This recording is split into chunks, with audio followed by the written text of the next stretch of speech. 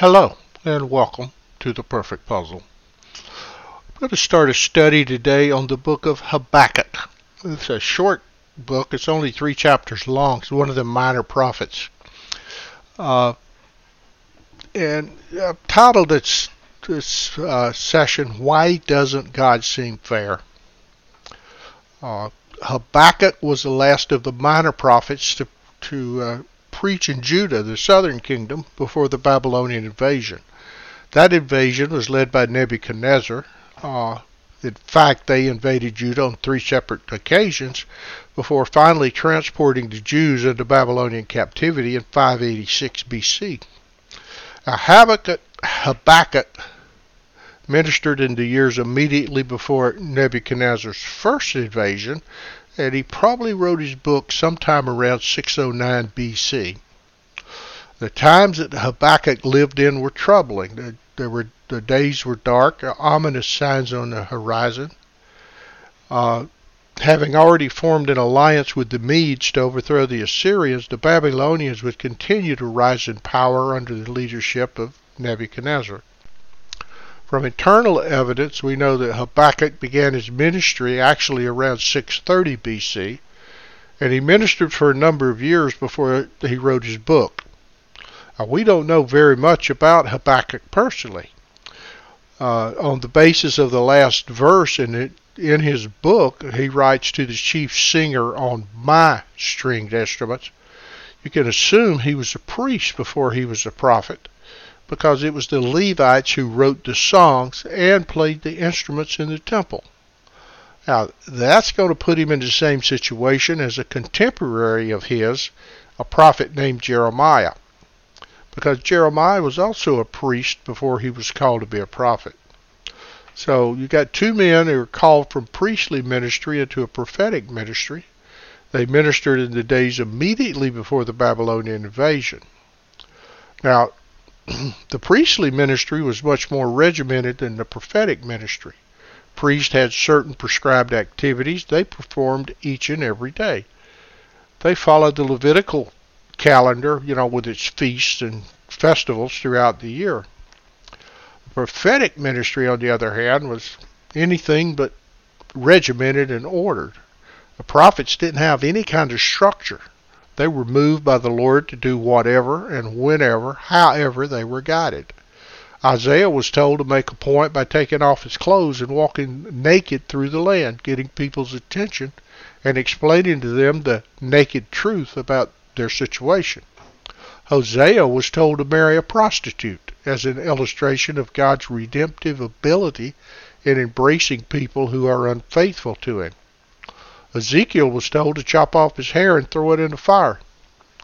Prophetic ministry was not an easy one. It's very difficult. These men are called to do radical things to get the attention of people who had grown so hard-hearted that God was willing to go to great extremes to get them to listen. If Habakkuk had previously enjoyed being a minstrel in the temple, I'm not sure what his reaction was when he was called to be a prophet. We do know what Jeremiah's reaction was from Jeremiah chapter 1 verse 6. Jeremiah said, "O Lord, not me, I am but a youth."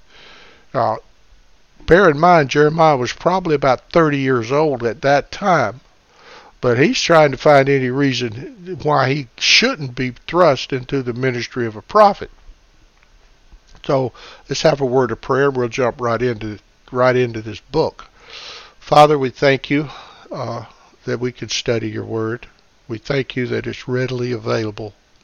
We ask you, Lord, to guide us in learning and help us understand what your prophet Habakkuk has to say to us today. In Jesus' name we pray. Amen. At the beginning of his ministry, Habakkuk saw the people, they went through a revival of sorts in the days of King Josiah. Josiah was 8 years old when he began to reign, and at the age of 16, 2 Chronicles 34:3 tells us, while he was yet young, Josiah sought the Lord. When he was 20 years old, Josiah ordered a remodeling of the temple. While they were doing the remodeling, they found a copy of the law. That's in 2 Chronicles 34 verse 14. And because the country had been so wicked, not a single copy of the scripture could be found in the entire land. So when this copy was uncovered in the temple, people were amazed. As Josiah read it, he came to realize how far Judah was from where she should be. He wept before the Lord and called the people to seek God, observe the festivals and feasts of Israel once again. And a great revival seemed to follow that. But the reality is, no one can legislate spirituality. There was reformation, but there was not regeneration. People went through the outward motions. Their hearts were not right toward the Lord. They attended the services. They enjoyed the festivals, but they didn't personally respond to the Lord. So Habakkuk, Zephaniah, Jeremiah, and others were on the scene. Prophets calling the people to true spirituality, not just a religiosity, but that they would come to a genuine relationship with God. Then Josiah grew old. He left the scene. Then came his son Jehoiakim. Jehoiakim was an evil king. Jeremiah gave him a scroll concerning how he should behave himself. Well, Jehoiakim cut the scroll into pieces and threw them into a fire.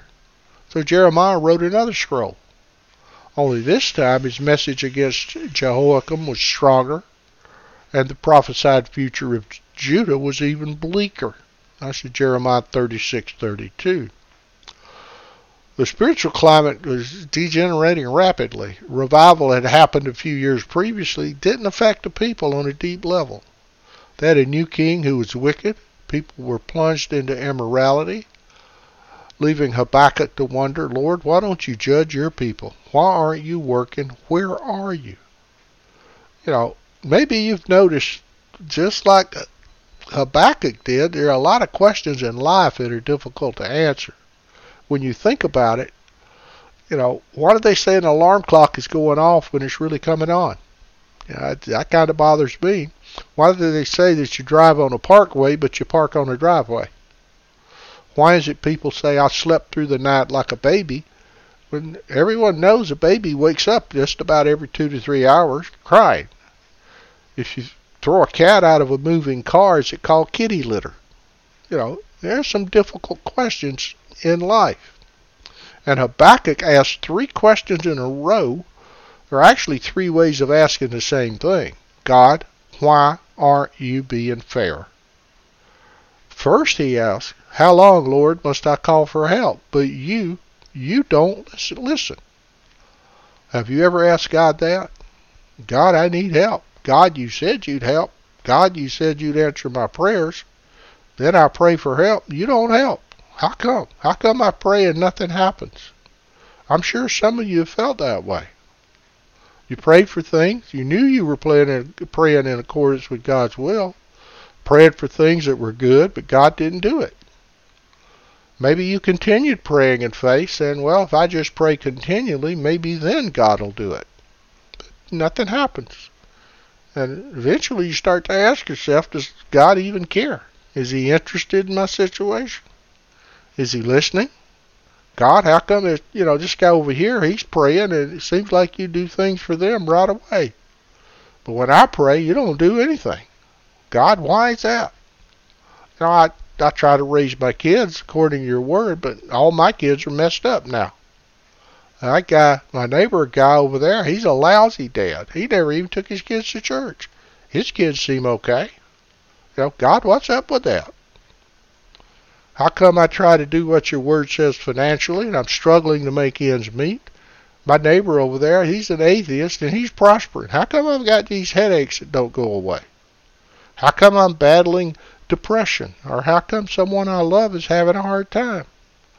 God, it seems like you could do something, but you're not doing it. God, how come you're not listening? And that's Habakkuk's first question. Then he asked the second question. When I cry out to you violence, why don't you save? Habakkuk's saying, God, I don't know if you noticed, but the bad guys are winning. There's violence, they're getting away with it. There's crime, murder, rape, theft, and nobody's getting punished for it. There's no justice. God, can't you see? People are being hurt. I cry out begging you to get involved, stop violence and the sin, but you don't show up. You don't fix it. Why is that, God?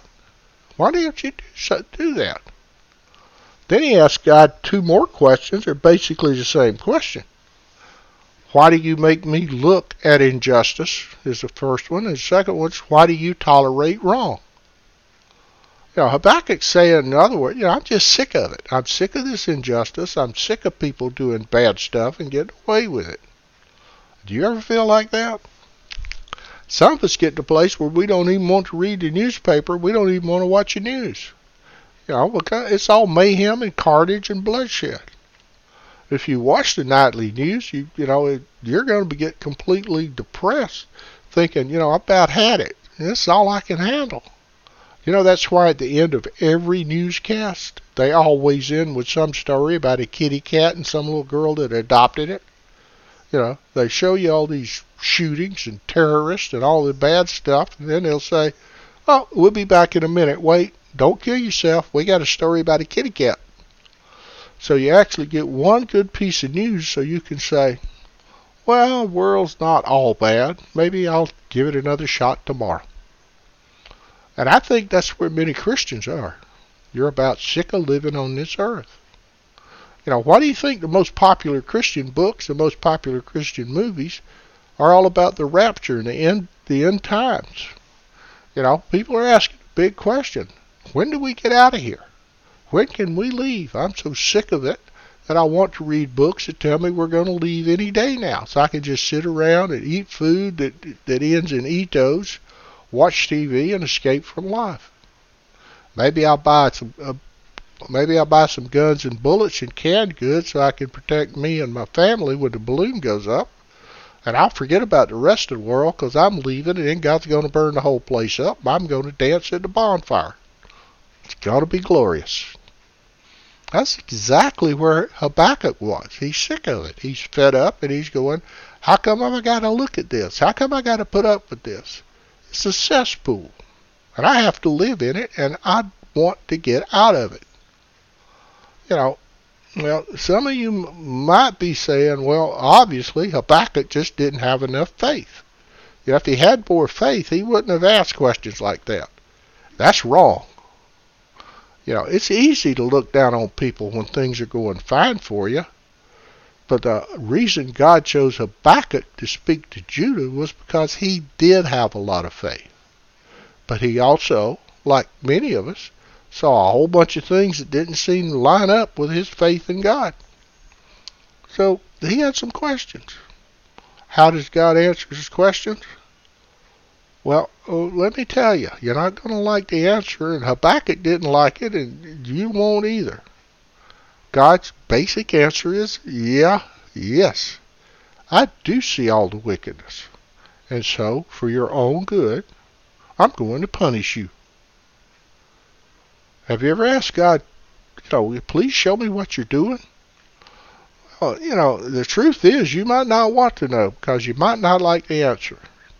Habakkuk did not like the answer he got. And we'll talk more about that when we get into chapter 1 next time. Until then, this is the perfect puzzle.